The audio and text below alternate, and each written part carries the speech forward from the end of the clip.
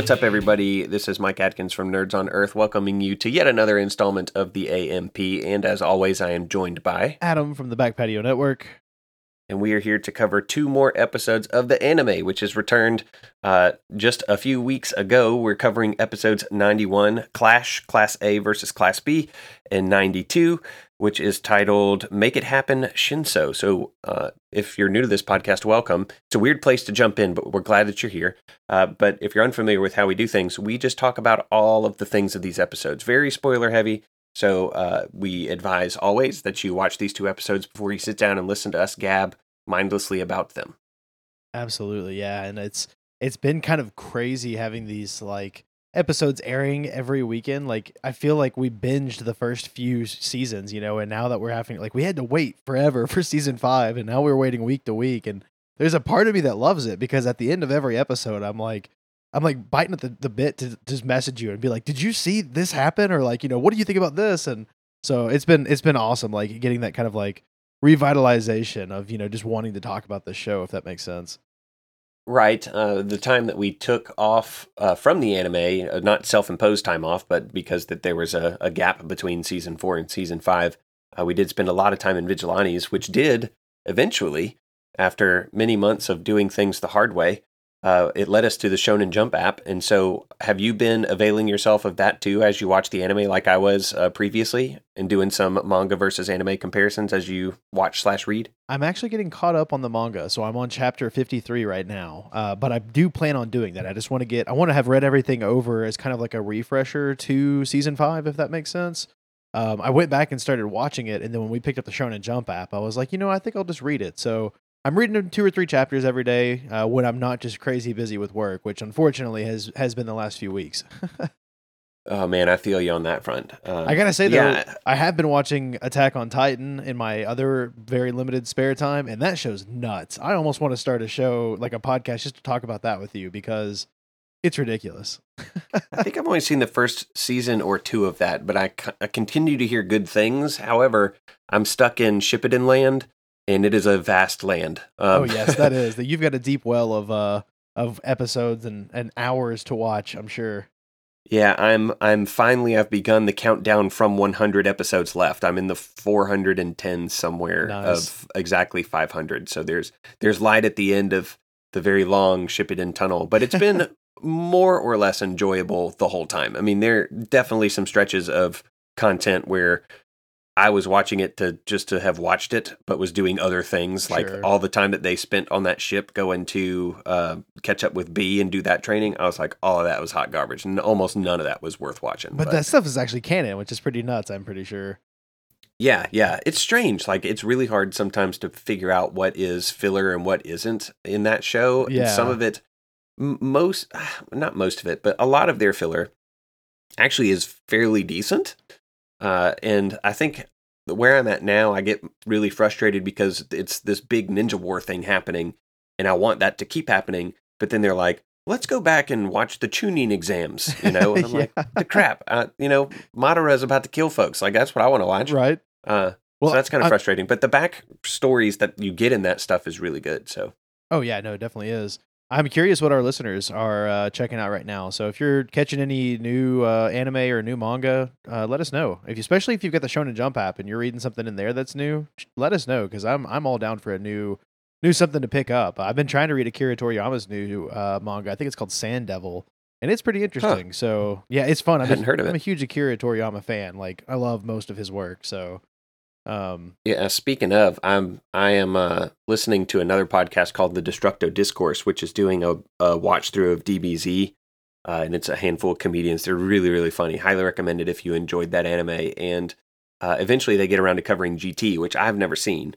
So I went and bought it on DVD, and I'm trying to catch up through The Destructo Discourse to the point where they start GT. So I'll jump in. I've never seen it. I know what happens. Like I'm aware of things, but I've never watched it. So I'm excited about that. And I know we've had folks in our Discord talk about Jujutsu Kaisen as one that we should be watching / reading. Yeah. So correction, it's named Sand Land, not Sand Devil. But regardless of all this talk, why don't we talk about a little My Hero Academia? What do you think? It is that kind of podcast, isn't it? It's supposed to be, but we like to talk. We're gabbers. It's true. So we begin episode 91 with kind of a copy and paste of the last couple minutes of episode 90, where Deku is interacting with the Vestiges, and not only is he interacting with them, but the first user of One for All is directly interacting with Deku, and this becomes a talking point between him and All Might later, because All Might had experiences with these Vestiges, but nothing like what Deku is describing, so that raises all kinds of questions. Yeah, and I'm pretty sure you had mentioned that in the manga version of this, like whenever he has this dream and then breaks the window and wakes up, someone like goes up and checks on him or something, and they kind of had this at the beginning of 91 where Aoyama is like, is everything okay in there? And I think he's insinuating that he may have broken the toilet because he tells him he needs to eat some cheese to help clear things out. I feel like that's what he's insinuating. I may be But wrong. cheese does the opposite. Cheese That's is what I a thought. blocker. I know, so I was like, I don't know what kind of cheese Aoyama's eating, but it seems to work for him.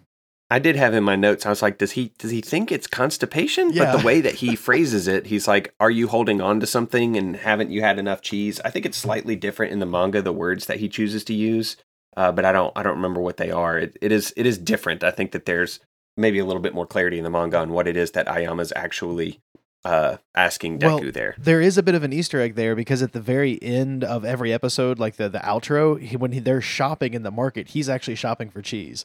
So I thought that was kind of funny. So here's what it says in the manga. It says, would you mind not getting so excited? Not enough cheese, perhaps? So maybe he was saying maybe you should be constipated and you would be a little less excitable. Who knows? Who knows? But anyways, he's having all of this thought while he's jogging to go meet up with All Might and talk. So he's telling All Might about his dreams, and it's interesting because All Might really tells him, like, yeah, that's kind of exactly, how I experienced it. Like, I saw these things, my master told me about the Vestiges, but when Deku goes into the fact that the first wielder is, like, telling him about certain things and talking about the singularity that he brings up, All Might's actually kind of surprised and taken aback because he's like, look, they never happened to me. And as far as I'm aware, it never happened to any of the other wielders either. You're the first person that the first wielder has ever contacted. And I think the last episode I had asked about like what the singularity might be. And Deku thinks that it is actually the idea that at some point in time, the quirks of people will get so powerful that the quirks won't be controllable. And at that point, it's just going to cause mass destruction, basically. And so it sounds like maybe if that's what the first wielder is talking about, we're past this singularity where quirks are too powerful. They aren't going to be controllable for much longer, it doesn't seem like. Yeah, and the way that Deku in particular talks about his experience with the Vestiges is really, really interesting. One of the things that he says is, All Might asks, you saw the memories of the first user for One for All? And Deku says, yeah, but there were also All for One's memories too. And if you go back and you watch or you're looking at the manga, there are definitely scenes where the first user was not present, but Midoriya was made privy to kind of what was going on beyond the experience of that first user, which is really interesting. And it's got me maybe thinking a bit conspiratorially about who the traitor, if there even is one anymore, could be at UA. Because so if this thing is like able to show Deku things, and Deku talks about how the first user spoke to him directly, this differentiates it from a passive viewing of memories or whatever. There's purpose there. There's intentionality there. Midori even says at one point during the sports fest, you said that there was no intent behind it. In the manga, he says, you said that there was no consciousness to this. And we talked, I think, during the second movie about how the One for All definitely seems to have a consciousness, because remember, it was like, nah, Bakugo, you don't get to keep, the power. And it's kind of weird because like All Might talks about a moment in time when he's training with his master, and her name escapes me at the moment. But Nana Shimura. Yeah, Nana Shimura. Thank you. She tells him that the power to this quirk is very interesting. It's got a lot built up to it. And she explains that it has like dreams built up and wants, and that she says feelings always come before power. So basically she's saying the personalities of these people are really recorded within this power. So when she talks about it this way, it sounds like it's not just one conscious, but maybe multiple consciouses, like almost like a Borg mentality or something, right? Yeah, and so what I'm thinking, and this is wild, harebrained conspiracy. Oh, this is what I love, though. I can't wait. Yeah. So if this quirk has that level of sentience, consciousness, and it kind of maybe lingers in even prior users, what if there's some sort of connection still between One for All and All for One in such a way that as Deku sees, hears, experiences, whatever, that pieces of that information are somehow able to be communicated to All for One, even as he sits in prison, or even before he was in prison, and they were being fed information and they couldn't figure out what the source of it was. What if that source is the One for All's vestigial connections to All for One because he possessed it at 1.2? I could see that. Like, that makes sense. The only thing I hate about it is it's pretty much just Harry Potter and Voldemort. So right. I don't know. That just feels kind of cheesy to me. But I think that, like, I think you have a legitimate thought there, because it makes perfect sense. We know this power did come from All for One originally, right? I mean, he passed it on to the first wielder, who has passed it on since then. That's interesting. And, you know, so that actually kind of leads into a theory that I had, because Deku's telling All Might, like, there were two people he couldn't see at all, and then All Might was there, but he was really fuzzy.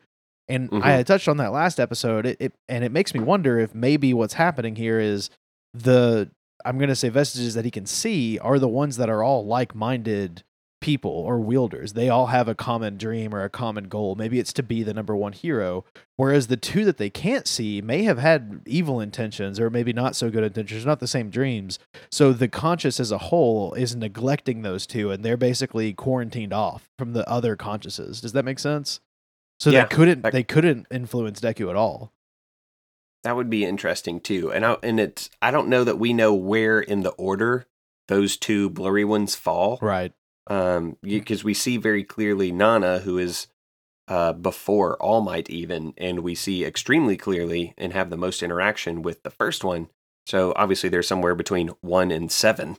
But yeah, I'm very curious to see why it is, or how it gets explained that those two are blurry, almost like it's selective about what it's presenting.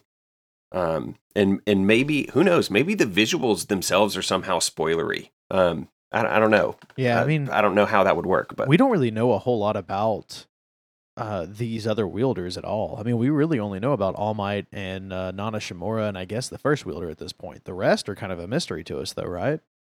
Yeah, very much so. I wanted to talk about a couple quick things too. So one of the things that happens in here is Nana Shimura is having this like tiny flashback moment with All Might, as All Might is recalling this memory, and he's asking her about the vestiges, and she says, "Well, that's not a dream; they're the vestiges." And I just have in my notes, "It's cool, bro. It's just ghosts." Yeah. As if that was somehow just going to be like a big comfort to All Might.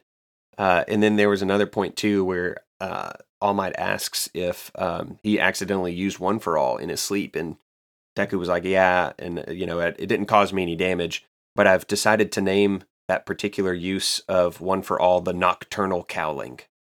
That's awesome. Kind of like a nocturnal emission, but it's accidental. I like that a lot. So yeah, it's this whole scene is kind of capped off too with All Might saying, I don't understand exactly what's going on, but I do think that the quirk is on your side. And then Deku hits on Nana Shimura, basically saying that she was really pretty. I mean, it wasn't like a Mineta level, pass or anything. No, like but that, it was really funny because All Might was like, "Yeah, she looks like your mom." Yeah. Well, just the hair. Yeah. I mean, he went out of his way to say it was the hair, right? But it was just in All Might's defense. It was just kind of funny because the way that I first heard it was like, "Dang, All Might, okay." Well, I mean, All Might reserves his creepiness for the next scene where he and Midori are walking down the hall together as usual, and Aizawa comes out and comments on that. Dude, that was such a weird moment. It was super strange. It's different. It's not as creepy in the manga as it's presented in the anime, but in the anime, All Might immediately goes into freak out mode where he's just like, it's not like this, he forced me to, and then Aizawa cuts him off and he's like, don't make it sound like you're having an affair.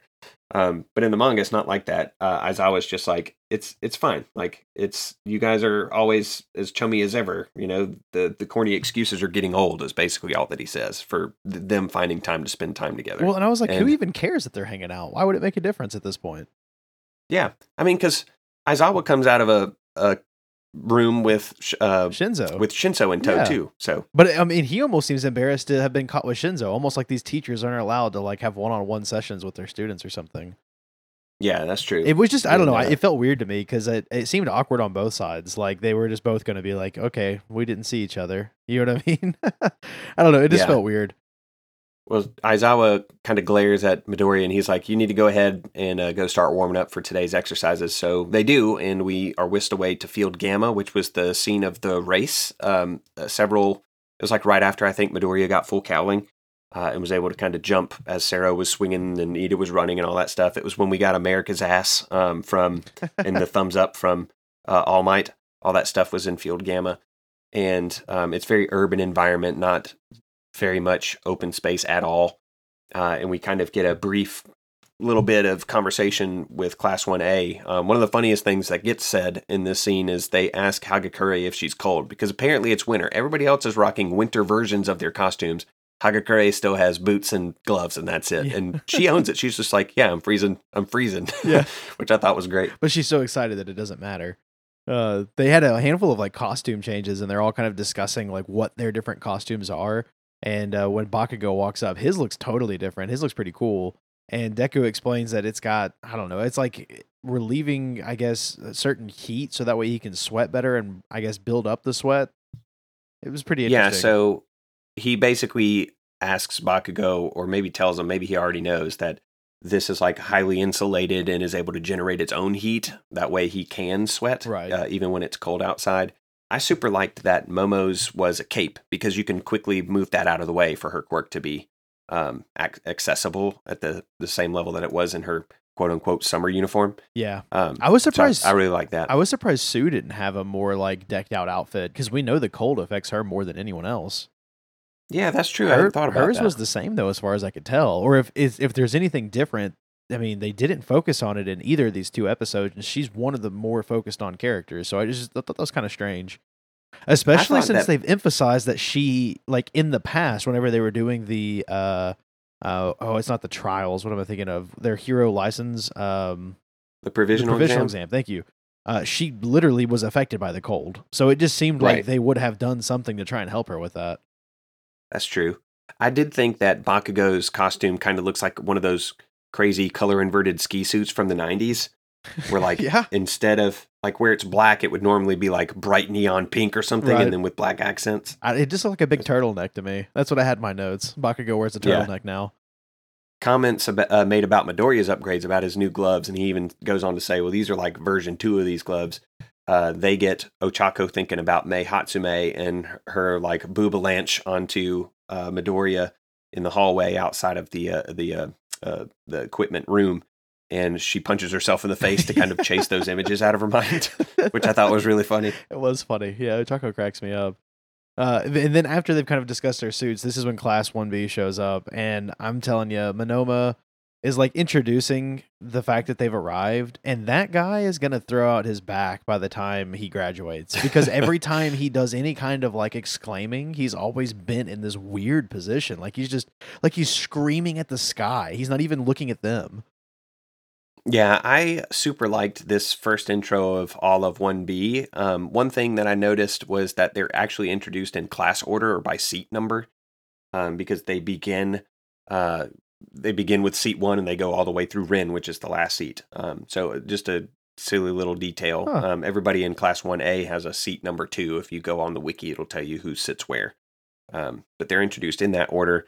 Monoma immediately pulls out a pole, which just felt so insulting, but I loved it and I hated it. I loved it because it was a very Monoma thing to do, to be like, ha, Class 1B finally beat you in something already, even before we get into the festivities today. We already owned you in this the school festival, and he shows that there was a poll between who liked which presentation or play or song better, Class 1A's Hero 2, led by Jiro, or Class B's crazy, like Lord of the Rings / everything else play. And he points out that Class B won by 2 votes, which, number 1, is just completely BS.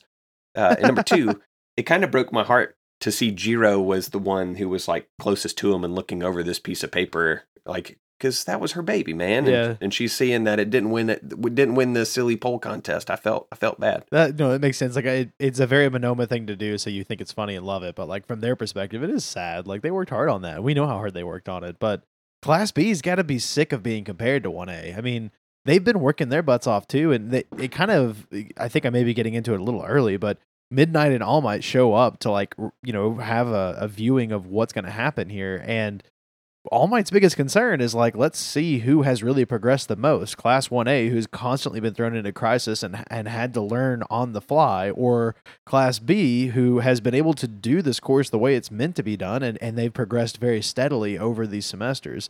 Let's see who is going to be kind of the top dog. And so it is interesting that Monoma is bringing up this already like comparison on like something that's totally trivial to this, but prepping 1A that they may not be the top dogs forever just because they're the ones that are always in the spotlight. Yeah, and Monoma continues to spouting off his mouth, and Aizawa shuts him up with his bandages, which I thought was awesome. I wanted Kendo to help him. Like, I wanted Kendo to be smacking him upside the head while Aizawa was shutting him up or something. Well, Awase was there yelling at him. He's like, Kendo's backup That's when true. it comes to handling Monoma. That's true. Does Monoma feel like they're Mineta? Maybe. Do you know what I mean? Yeah, maybe it's like the person who annoys everybody else in the class like the most. Outspoken, annoying kid, yeah. Yeah. But Aizawa shuts him up long enough to say, hey, we've got a special guest that's going to be joining us for these exercises. From the general or the normal studies classes, 1C, we got special guest Shinso, and I was super excited about all of this. Ever since like the first little trailer for this season launched and he was in it and had that cool new face mask looking thing, I was like, this is going to be, I'm going to love every minute of Shinso on the screen. And I've been right so far. I've stinking love him as a character. Yeah, he doesn't disappoint. I mean, he pretty much comes right into it and tells them like, hey, look, I'm not here to be your friend. I know that there's this kind of like sportsmanship thing that everyone adheres to. We've fought each other in the past. I don't care. Like, I'm behind you guys. I'm here to learn.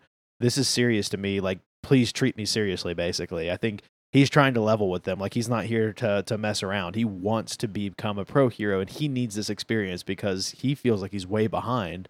And I thought it was kind of funny because, like, when he's done talking, everybody claps, and it felt like one of those weird memes or something. It was a pity clap. They were just like, I think we're supposed to clap here, and so that's what they all do. It was just it's not enthusiastic at all. Yeah, it was very, very strange. But they give a quick breakdown on what exactly this exercise is going to be. So it's Class 1A versus Class 1B, and it's going to be 4-on-4 for the most part, except Shinso is going to compete twice, and in 2 matches it will be 5 versus 4. And there's kind of some contention here. Like, Bakugo doesn't like the fact that they're going to have this unexperienced guy on the team. And he's like, well, that's the handicap right there. We're going to have someone that has never been fighting before, and we're going to have to make up for it because now we have to learn his quirk and we have to try and watch out for him on the battlefield. And the idea is that once 4 people from one of the teams is captured and put into this prison, the other team wins. Or if the time runs out, then whoever has the most people left wins. So it's definitely going to be really cool to see all of these matchups, and they kind of give us like a quick rundown of who is going to be fighting who. Yeah, and before we get to that too, I wanted to highlight just there's a vast spectrum of reactions to Shinso joining this particular exercise. You have Ojiro, who was kind of brainwashed by him for one of the 2, I think it was the cavalry battle. And he's freaking out. He's like shaking in the background, and they start talking about how if your first confrontation with Shinso, it's impossible to not get caught in this brainwash thing. Yeah, I mean, you could never know. Right, but then you also get once they start breaking folks up into teams, you have Kaminari and Kirishima and Sue are totally fine with having Shinso as their 5th. And I mean, Koda doesn't really say much, I don't think, but the other 3 are just like, Kaminari's like, I want to be your best friend already. And he continues with that line like throughout the rest of this exercise. And Kirishima is pretty pumped about him as well. Monoma seems to be pretty big on Shinso too, but he kind of gives the creeps to everybody else. I also liked too, and I don't know if you caught this, but after he gave his little speech where he was just like, I'm not here to make friends, I'm here to become a hero, and they're clapping. I think Sero looks at Todoroki and says, it's like I'm looking at an early Roki. In the manga, they call it a pre-upgrade Roki. So we've been calling him Toads, which I still like a little better. But Roki's not bad, Roki is Yeah, that's the canonical truncation of Todoroki's name That's now, which is funny. pretty cool. So I do have a question Uh, for you. Did you notice that and I'm sure you noticed, there's no way you didn't notice this, but the freaking cells that they're putting the captured teammates in are like Nezu cells. they're Hello Kitty Nezu cells, yeah. So my first thought was like, do you think this was the cell they kept Nezu in when they were experimenting on him and stuff, and it's some weird sick joke? Like, does Nezu even know they're in the gamma area? You know, like would he one day be taking a walk, stumble across them, and have like awful flashbacks? Or I don't know. It just felt weird. Why is Nezu on the cell? I don't know. It's because he's evil. I thought it was silly, but I enjoyed it. It was that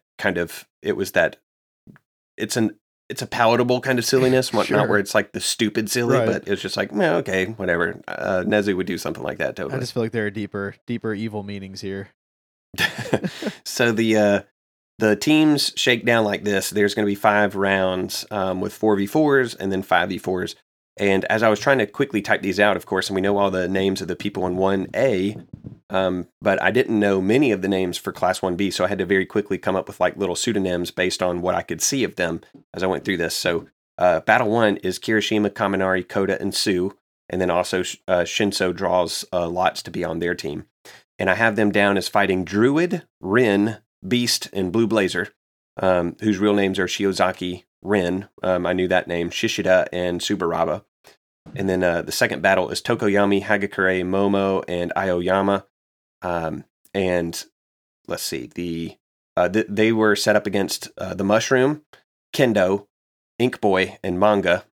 So real names are Kanoko Komori is the mushroom-headed lady, Kendo, who we know, and then Shihai Kurohiro, who's just that guy that's got jet black skin in manga Fukudashi. Third battle is Ojiro Roki, as I am now going to try to call him, Shoji, and Ida, which is an interesting team. That is an interesting team. Versus Pony, Tsunori. Cool costume is what I have as this other guy's name, Tetsu X4, and then Spiral. Tetsu X4. Who is Pony Tsunotori. Juzo Honanuki is the guy who's got the cool costume. And then Tetsu, and Sen Kaibara. Fourth battle is Sato, Sero, Jiro, and Bakugo. They're the O Squad is what I called them, all their names end in O. Versus Centipede, Comic Print Guy, or Girl, rather, Awase, who we've had some run-ins with before, and then Glue Dude. So real names there are Tugaro Kamakiri, Awase, Kojiro Bondo, and Setsuna Tokage is who I called Comic Print. Her costume is like, it has like those comic dots on it, it looks like in the anime. And then the fifth battle is Mineta Ochako, Mina, and Midoriya versus Monoma, the Saiyan, Wet Kakashi, and Pokemon Trainer. And Shinso was put on that team too. And the real names of the Class 1B folks there are Monoma, Nirengeki Shota, Raiko Yanagi, who I called Wet Kakashi because she has similar colored hair, it's just lying flat, and then Yue Kodai. That's a mouthful. That whole was a little bit. Yeah. Took a couple minutes just to read those things, Yeah. but it was fun coming up with names on the fly for everybody. And we find out too, Deku realizes that he's going to have a rematch opportunity against Shinso because of the lot that Shinso pulled. He's going to be against Midoriya's team in that fifth round. And I was like, damn it, that's the fifth battle. That's a long way away. I don't know if they're going to, surely they're not going to skip over a bunch of these, right? Like we're going to get to see all these. I really want to. I get the feeling the way that they're going to do this is kind of how they handled whenever they did the very first like Class 1A heroes versus villains, where like the important fights were a full episode, but then they had an episode where the first half was like all of the other fights condensed into like a quick splash shot. You know what I mean? Yeah. I mean, I worry that they're otherwise gonna this would treat be it like a like whole the, season. I mean, yeah, maybe. I mean, it's 2 episodes for the first battle. They don't all have to go that long because they had to do a lot of development for Shinso. I was worried that they were going to treat it kind of like they did the 1v1s in the first Sports Fest, where some of them took place off screen and like you found out the ends of them. I hope that doesn't. But they weren't happen. really showcased. I get the feeling they'll show the big Shinzo fights, and then other than that, we'll have like maybe a 15-minute bit in an episode where it showcases the others. But I don't think they'll be. At least I hope that's the way they do it, because I don't want a full season of this.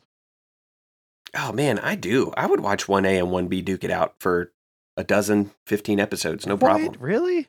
This is what I've been waiting on. Yeah, I mean, I've been super psyched about 1B. I am too, but like I want to see more 1A and 1B like together in some sort of crisis. I don't want to just see 1A versus 1B. I want to see 1B develop a little bit more like in a villain situation. Does that make sense?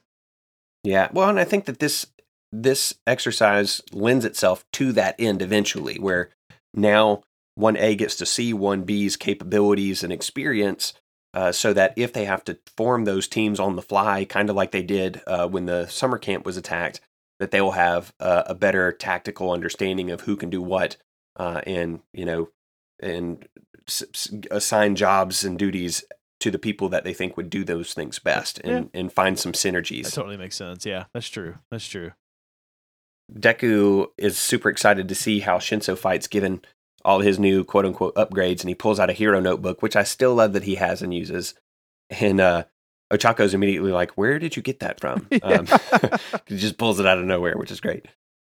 This is where Mina wonders if All Might and Midnight are dating as they come up, and I was like, pay attention, it's the youths. Like, that's all she ever gushes about is the youths. And All Might, she asks All Might who he thinks is going to win. And as you pointed out, he's like, I'm curious to see if it's going to be Class 1A, which turns crises into strengths, or Class B, who is steadily improving overall through their classwork. And then we jump into the first match. Right. So in the first match, we pretty much get right into Shinso breaking down his quirk for Kaminari, Kirishima, Sue, and Koda. He's breaking down his quirk and trying to explain to them kind of how it works, along with how his voice modulator works. And they explain that basically it is going to allow him to change his voice to sound like someone else. And they do this at the beginning of this episode the end of this episode, and a little bit in the beginning of 92. But as they are kind of starting everything, they have had Koda send out birds to see if he can get an idea of where Class 1B is going to be at. And they return back and say that they found Shiozaki, and she's off trying to basically probe her surroundings with the vines. And then, like, basically out of nowhere, Beast attacks them. He just slams right into Sue, I think, and he slams into Kirishima, takes him out, and then just goes nuts. It's pretty awesome. And another guy pops up over his shoulder, like he was just riding on his back the whole time, and puts like an air prison around Koda, so he's got him totally concealed. And it's really awesome because Shinso actually copies this guy's voice, and his name is Subaraba, and he tricks the Beast, and so the Beast just like shuts down immediately. It's pretty cool. Yeah, and we have to talk too, very briefly, about this shot of Sue on the wall. So she goes into camo mode, yeah, and Shinso's just like, well, if you're looking right at it, you can see it, which is very Predator-esque. She does the smart girl thing and says, we just need to use our numbers, which is our advantage if we have one, so we need to stay together instead of splitting up. Kaminari is being kind of dumb. He's like, don't you think I should just go shock them all by myself? And I was like, you're not in dumb mode yet, but you're saying the dumb things. But then we get this shot of Sue on the wall, and it is just like 80% ass. Dude, it was and I was weird. like, what is this? Yeah. And there's nothing remotely close to that in the manga. It looks like that crazy Spider-Woman drawing that got all the controversy like a couple years ago. I was just like, good Lord, what is this? Yeah, no, I thought the same thing. It was very jarring. Even my wife, because she was watching it with me, she was like, what the hell? Like, that's unexpected. Like, just, it was almost very, it was fan service is all I can say. It's what it was, so weird. But it is kind of weird, for sure. And like, yeah, I don't know. The rest of the animation for these two episodes is super slick. Like, all compliments across the board. It looks great. They make really good use of like the automatopoeia and the cool little like word arts of the quirks for some of these guys as they're being discussed. So cool. But this one shot, I was like, what in the heck was somebody thinking about this? Yeah, it felt very forced because it wasn't necessary. Yeah. It was like they just put it there to be there. So, yeah. Super weird. But Jirota Shishida, the big beast-looking guy, he explains that they basically anticipated what 1A was going to do, that they were basically going to target Shiozaki, yeah. Look at you feeding me a name. Bro, I know. I practiced this time. And you even got it right. Got it right, yeah. Yeah, so he kind of sneaks up on them, and he explains that he has a very acute sense of smell, and so he's able to track them down. And he does smash Kaminari, and he grabs Sue and throws her too. And you get this. They get in close to Kaminari while he's in the midst of a group because they think that'll mean that he won't be able to discharge his electricity. So maybe they're unaware of how. Well, they definitely are, because later on in the next episode, they seem very unaware of how his equipment works. Yeah, because he didn't get his equipment until after the festival, so that it makes sense. Because all they saw at the festival of him was that he tried to like basically mass shock Shiozaki, and she was able to stop him. So they're not aware that he's kind of leveled up a little bit. I liked too that when Shinso shuts down Shishida, Kaminari screams "good work." Yeah. And the voice actor nailed the excitement for that particular scene. It is so hype sounding, and in the manga I like it even better because he says, "And we're done here." But what's really funny is he actually acknowledges later that was a total screw up because he gave away what happened. Yeah, so that's true. I mean, it was totally bad on the tactics end. It was really freaking cool though. Like Shinzo was able to nail it right out of the gate, because the moment that he asks Beast a question like, "All right, you've got him, take him out now," and Beast is like, "Heck yeah, let's do it." And then Tsuburaba is like, "Oh crap, I didn't say that. That wasn't me." And immediately Beast is shut down. So I mean, it was a really cool sequence there. Definitely, I can see why he's all amped up. Yeah. That brings us into episode 92 called Make It Happen Shinso. And at the beginning of this, we're given a kind of a time frame for how much time has elapsed so far in My Hero. I know you and I have struggled with timelines quite a bit. They're only in their second semester, and in Japan, semesters are about 4 months long. So you're talking about 8 months since day one at UA so far. Which is pretty wild. So I guess Midoriya's not even had the quirk for a full year. Or he may have had it exactly for a year, because I think he trained for like 4 months up until the first day of UA. Well, but he only got it the day of the exam. Oh yeah, that's right. That's right. So that's nuts. It's crazy to see how far he's come in 8 months. I mean, we know he's practicing day in and day out, but like he's accomplished a lot for sure. But regardless, let's talk about Shinso, because the first opening here is kind of a little bit of a recapitulation, like I had mentioned, where he is breaking down his quirk and really giving us a full deep dive, which I think it's Koda that actually thanks him for it, because he says it's difficult whenever a hero's quirk gets out, that, you know, the villains are able to use that against them. Like, it's not normally good for people, or a lot of people, to know how your quirk works, especially Shinso's.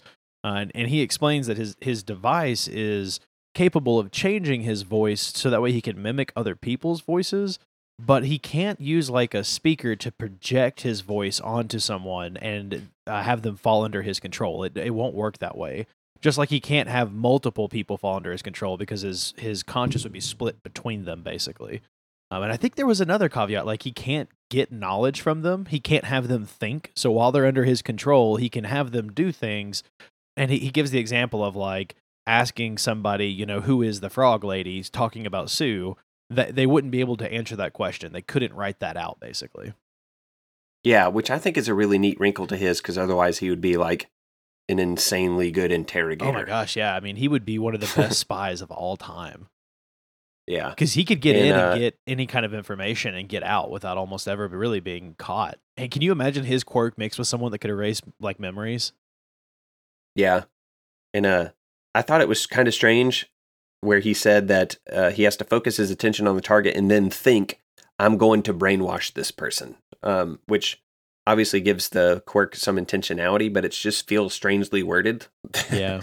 Like how did that work the first time that he found that he had brainwashed somebody? You know, did he think, I'm going to brainwash them, without knowing that that's what his quirk even was? Or did it happen passively the first time, and this is just a way of ensuring that it works? I mean, you don't like regularly just think about, what if I could brainwash this person right now and just to see?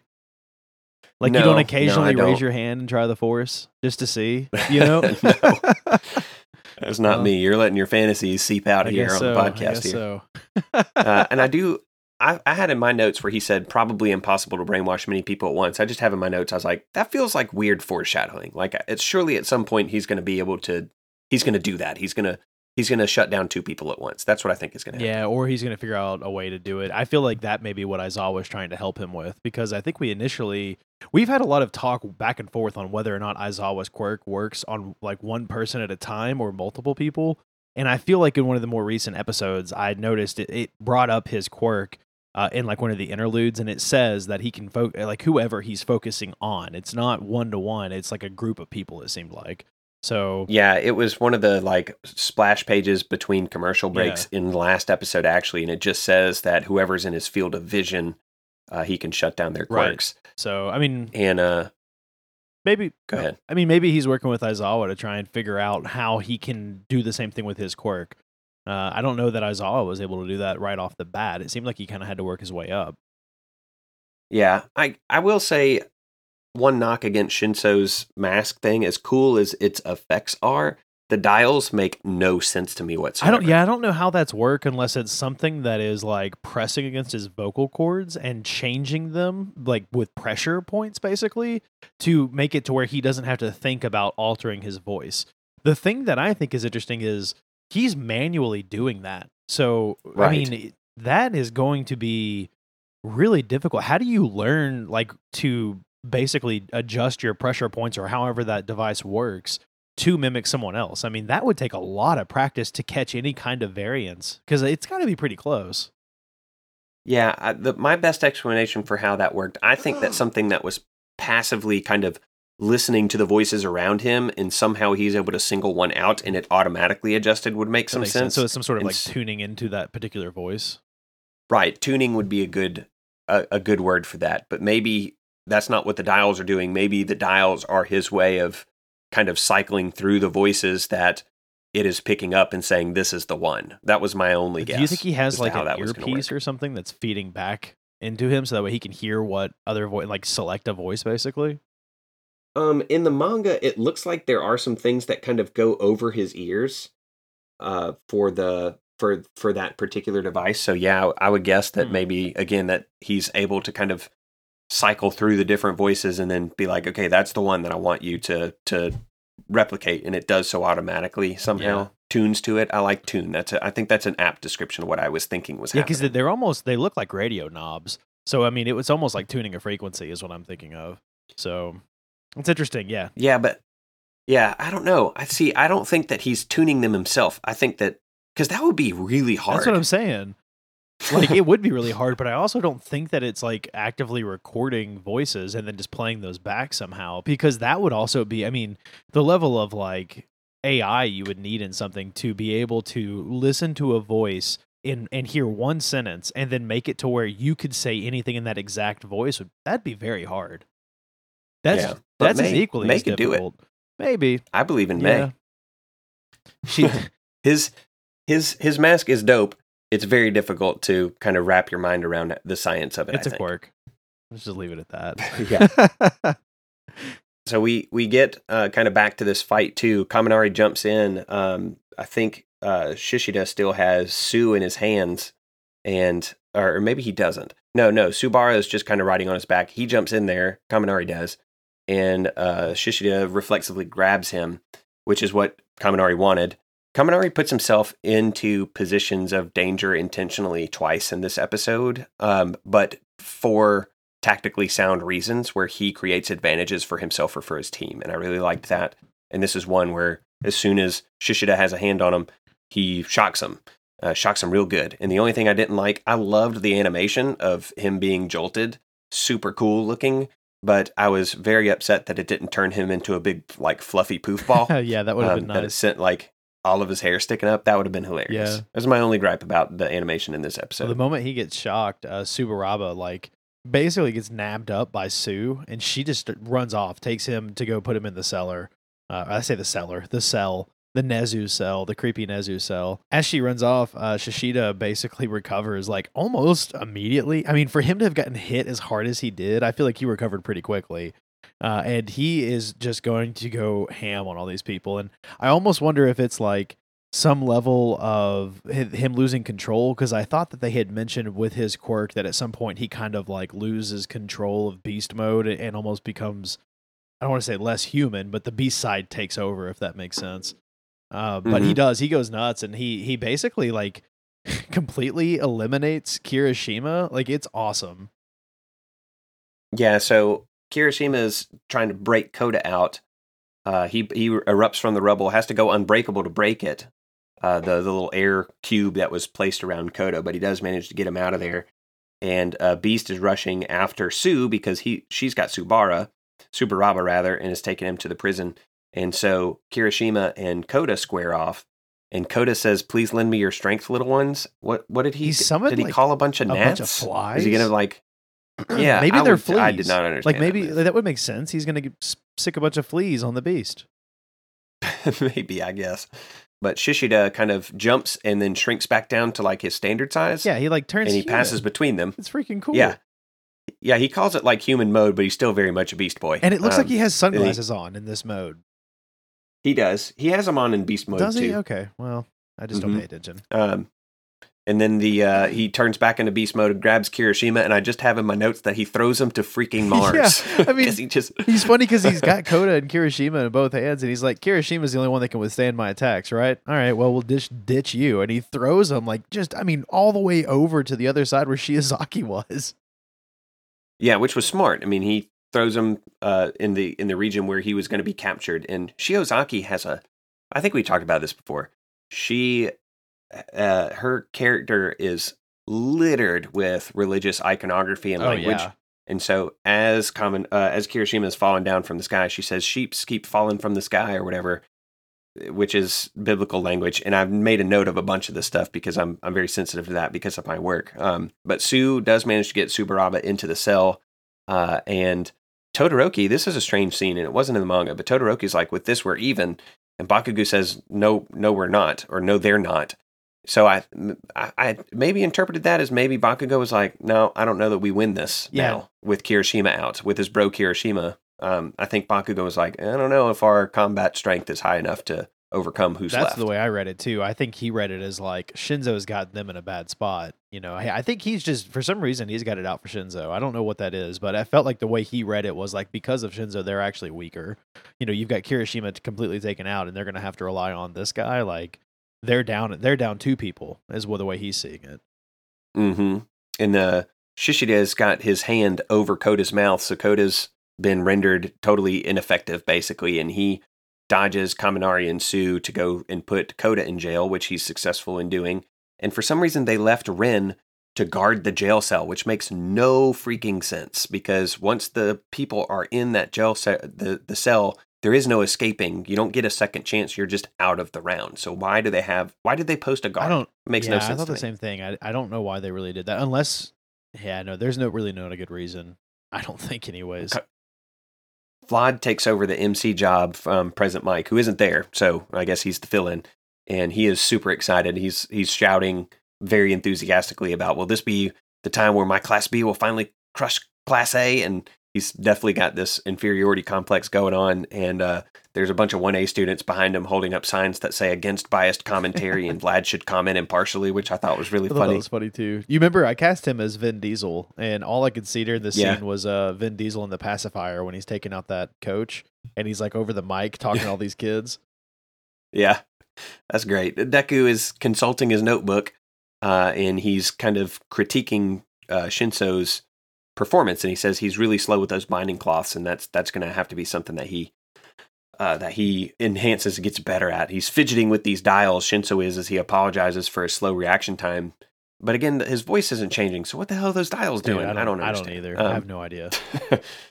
But he gets some compliments from, I think, Kaminari at this point, who's like, "Dude, you're totally going to be a future hero." And Shinso's response is just, "Whatever." Well, I mean, it's kind of a cool scene because like Sue and Kaminari are both admitting where they messed up, and they're trying to boost their teammate. And I think it's twofold, because they need to admit where they messed up so they can come up with a plan to get back into this game. And if they don't talk now about what their weaknesses are, they're not going to have time to do it. So and it's kind of interesting, like, Sue really took the leadership role in this match, in my opinion. Like, she's the one that from the get-go was talking about the other team, what they were probably planning, what Class 1A needed to do and her team needed to do. And then in this instance, she's doing the same thing. Like, well, here's where we messed up. And Kaminari, this is when he's like, "Oh, I'm sorry that I, gave away your trick," or whatever. You're right, though. Like, when they compliment Shinzo, he's just like, "Okay, thanks." Like, he had no reaction to it at all. I was hoping that he would get hyped up with them. But it's funny because Sue is like, "Hey, Kaminari, why don't you check your pointer?" And we will kind of go away from this scene in just a second. But basically, Kaminari had left a a tracking device. The 5-star Dragon Ball. Yeah, the 5-star Dragon Ball. They left the tracking device on Shishida, and Kaminari apparently had no freaking idea, but Sue caught it. So yeah, and so we've got Class 1A scheming, making a plan, and Sue kind of pulls the sleeves down, and there's some ooze coming out of it, and so that is going to factor into her plan. We'll get into that in just a second. And 1B is trying to figure out, okay, now that we've got these two out of the way, who do we get next, and who can we safely ignore? And Shishida is like, well, if we get Shinso, then we can ignore Kaminari, who they initially expected to be the greater offensive threat anyway. And around about this time, Shishida's kind of sniffing the air, and he smells that there are 3 Asuis heading his way.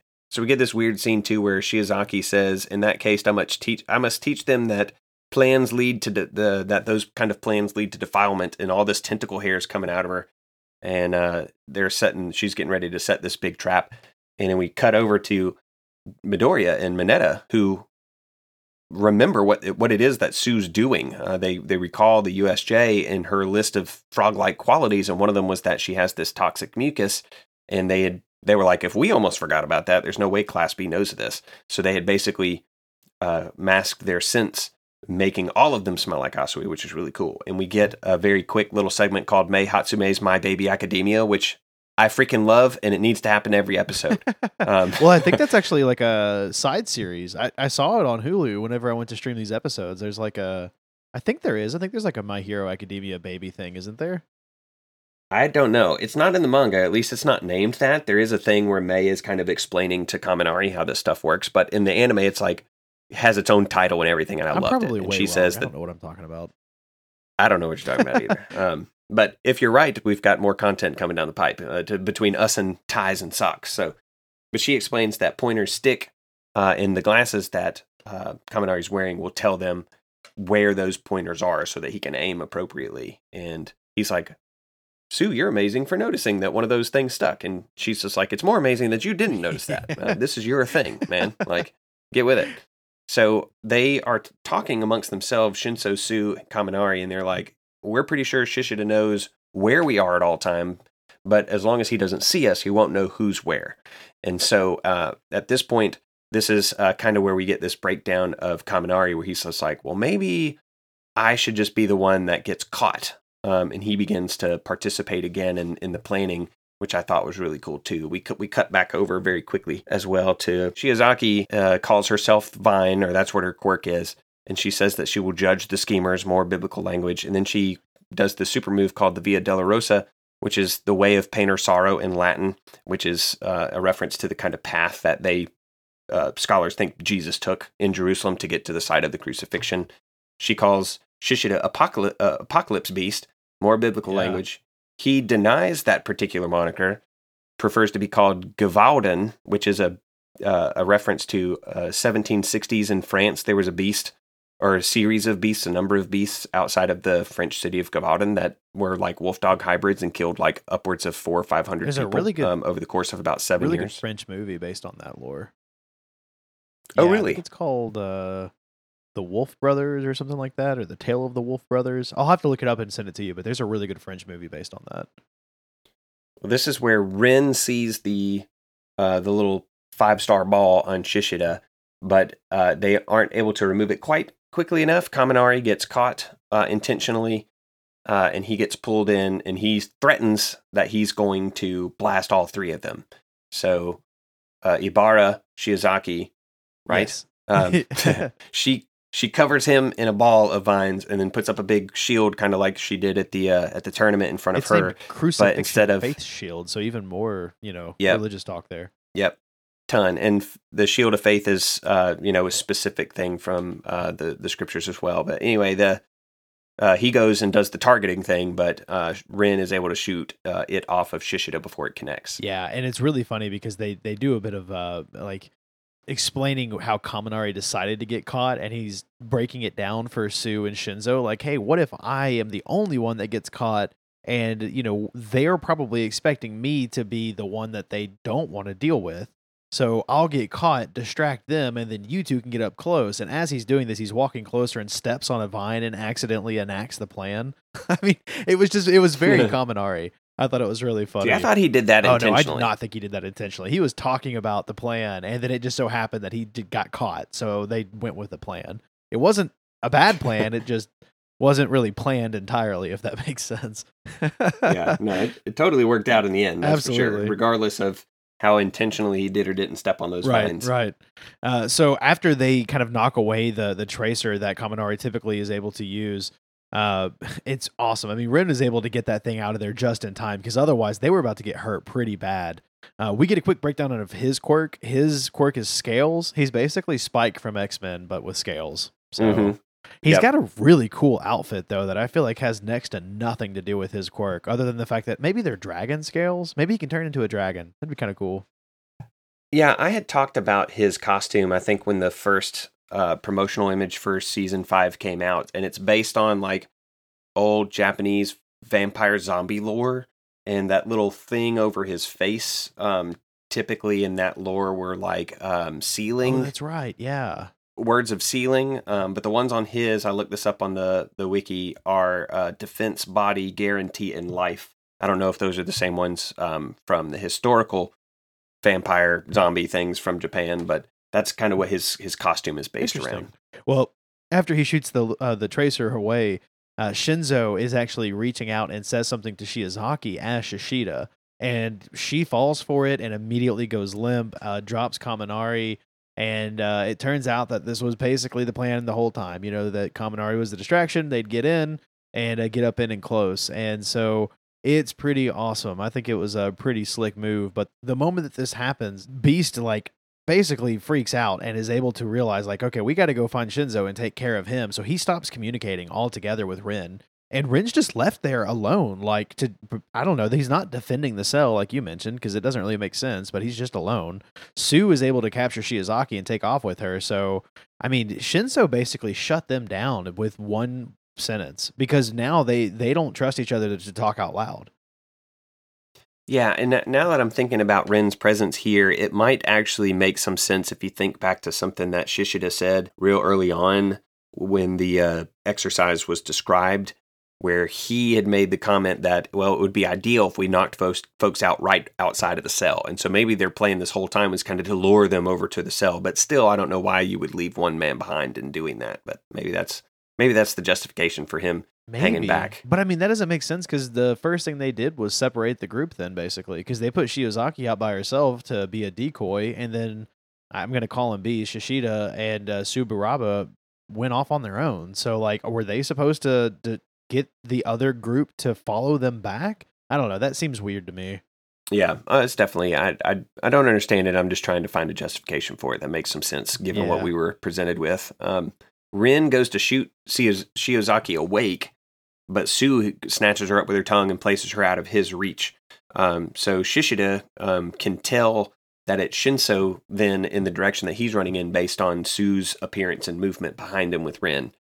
And so he's doing the thing from like the Hulk in the first Avengers in the where he's just like running through pipes as he's trying to get to where Shinzo is.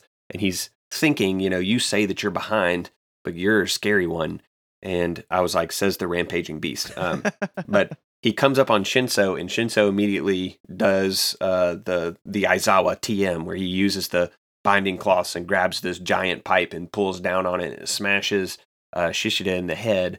But Shishida's just like, well, villains aren't something so weak as to be brought down by something like this. And at this point, he hears Rin behind him shouting, "Behind you, Apaka Beast!" And Shishida is discounting that. He's like, I'm not falling for this, brainwashing thing again, which is weird because he's looking right at Shinzo. But you have to remember that the mask that Shinzo is wearing obscures his mouth entirely. Right. So and it also gives kind him, of throws his voice a bit too. It might. I know that they said that the environment was very echoey and that he was taking advantage of that. But for sure, it is to Shinzo's benefit that people can't see when his mouth is moving, similarly to when you can't tell where Aizawa's field of vision is because of his goggles. Same concept, which I really liked. Yeah, I think it's pretty awesome. And this scene is great because he hears it again, like, man, look out behind you. And he says, I'm not falling for it. And then out of nowhere, you hear Sue say, like, I'm really sorry for this. And Ren just gets slammed into the back of Beast's head, takes him down. Poor Shishida. He never saw him coming.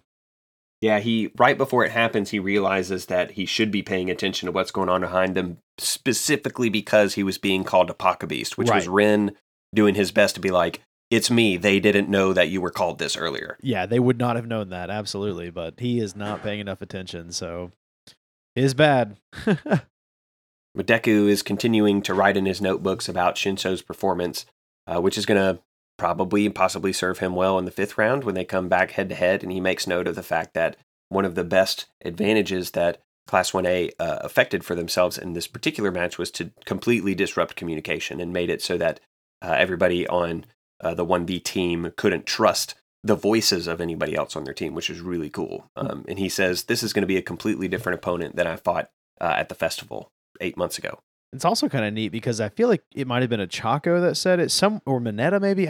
Someone in Class 1A says, wow, Shinso turned out to not be that much of a burden.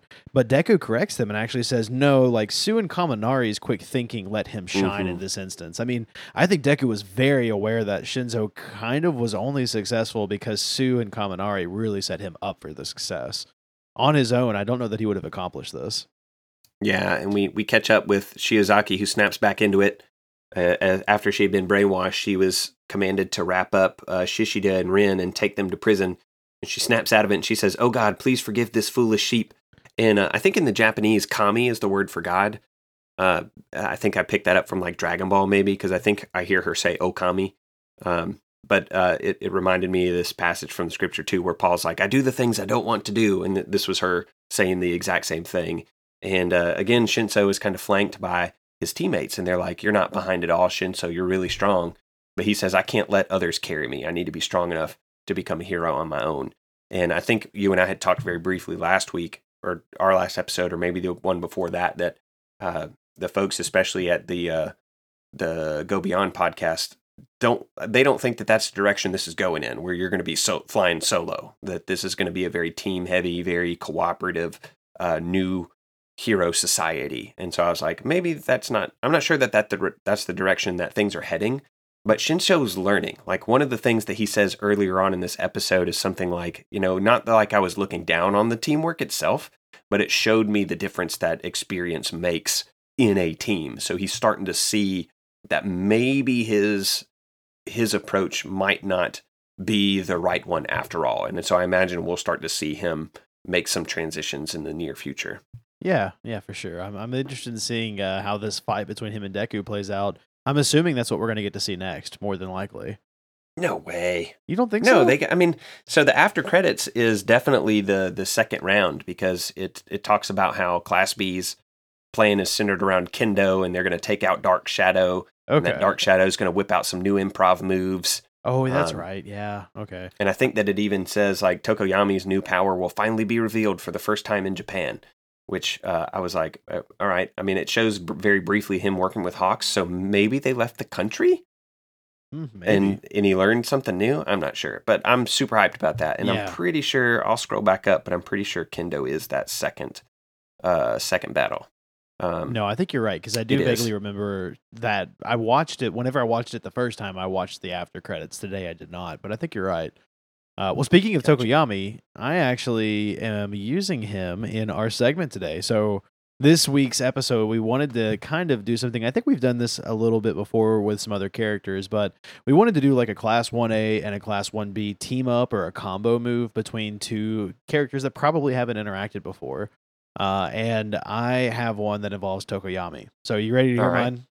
I'm ready. Lay it on me. So I imagine this is going to happen in the show. I did the best I could to keep myself spoiler free. So my idea is that Tokoyami could pair up with this Kurohiro guy. It sounds like he has the ability to kind of like travel through dark things. And I don't know if that's like, I didn't look enough into it to know whether or not that meant the shadows, or if that just meant like, if a wall's painted black, he could travel through it like he is a shadow. I don't really know the inner workings, because I wanted to keep myself vague.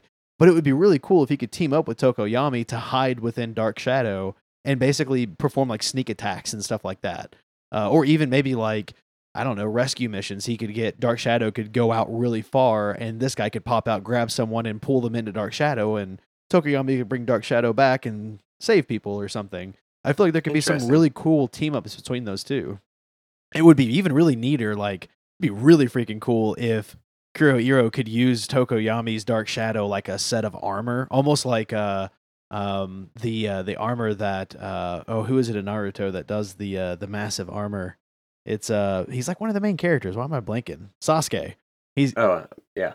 It could be something like that. That would be pretty neat. Susanoo? Yeah, the Susanoo. I don't know. I just feel like they seem like they were almost made for each other in some sort of a combo move, you know? Yeah, I'm reading about his quirk, Kurohiro's, and it says Shihai's quirk allows him to merge his body into anything that is dark in color, whether naturally dark or dark via external circumstances, such as shadows. Yeah, so that's perfect then. I mean, I feel like that's gotta, I'm sure this will happen. There's no way they didn't just make Kurohiro to do that with Tokoyami, but cool. I don't know. I think it sounded cool when I was looking at these characters, I saw him and I was like, man, that would be neat. So mine is also Class 1A and Class 1B because that was the assignment. I paired Rikido Sato with Yui Kodai, who I think I referred to as the Pokemon trainer in the team breakdowns. And so her quirk, I looked it up when we were looking at the costumes just to try to figure out it, because I think I talked about I like the thematic costumes. Hers really isn't that. But her quirk is called Size. And it says Yui's quirk grants her the ability to alter the size of non-living objects that she has interacted with, and it appears to be activated by Yui touching her fingertips together. So here's my crazy Super Smash Brothers idea. You get her to enlarge a giant mallet, and then Rikido Sato pounds some sugar and then just goes with the hammer, like in the Smash Bros, where he's just like walking back and forth across the screen and just smashing everything. That would be such a cool team up. Yeah, I like that. And I think, did you have a name for yours? I have a name for mine. I have a couple of names for mine. I didn't even come up with a name for mine, to be honest with you. Okay. I think should have. That should be a requirement in the future. I didn't think about it, though. Yeah. Mine, I called it Sato Smash or Sugar Smash. I'll call mine Darker Shadow. Darker Shadow. All right. I'll allow it. That was pretty fun. I like coming up with these combo moves, and who knows, maybe we'll get to see some of these in action. I do think, given Sato's strength, if you make something bigger, obviously, I think it would get heavier, and he would be able to utilize that. Still be able to utilize it. I feel like you could do a really cool combo move with Yui Kodai and a Chaco, like, take a bunch of small pebbles and make them huge along with your Ravity, and then just slam them on your opponents. Yeah, I like that too. That would be pretty cool. Yeah, Meteor Storm. Yeah, super fun. All right, well, that carries us through these two episodes, and also this covered chapters 194 through 197 of the manga if you're reading along. And so in our next episode of the AMP 77, we will go on to cover the next two episodes of the anime, episodes 93 and 94. Looking forward to it. We'll see you guys in 2 weeks. See you guys.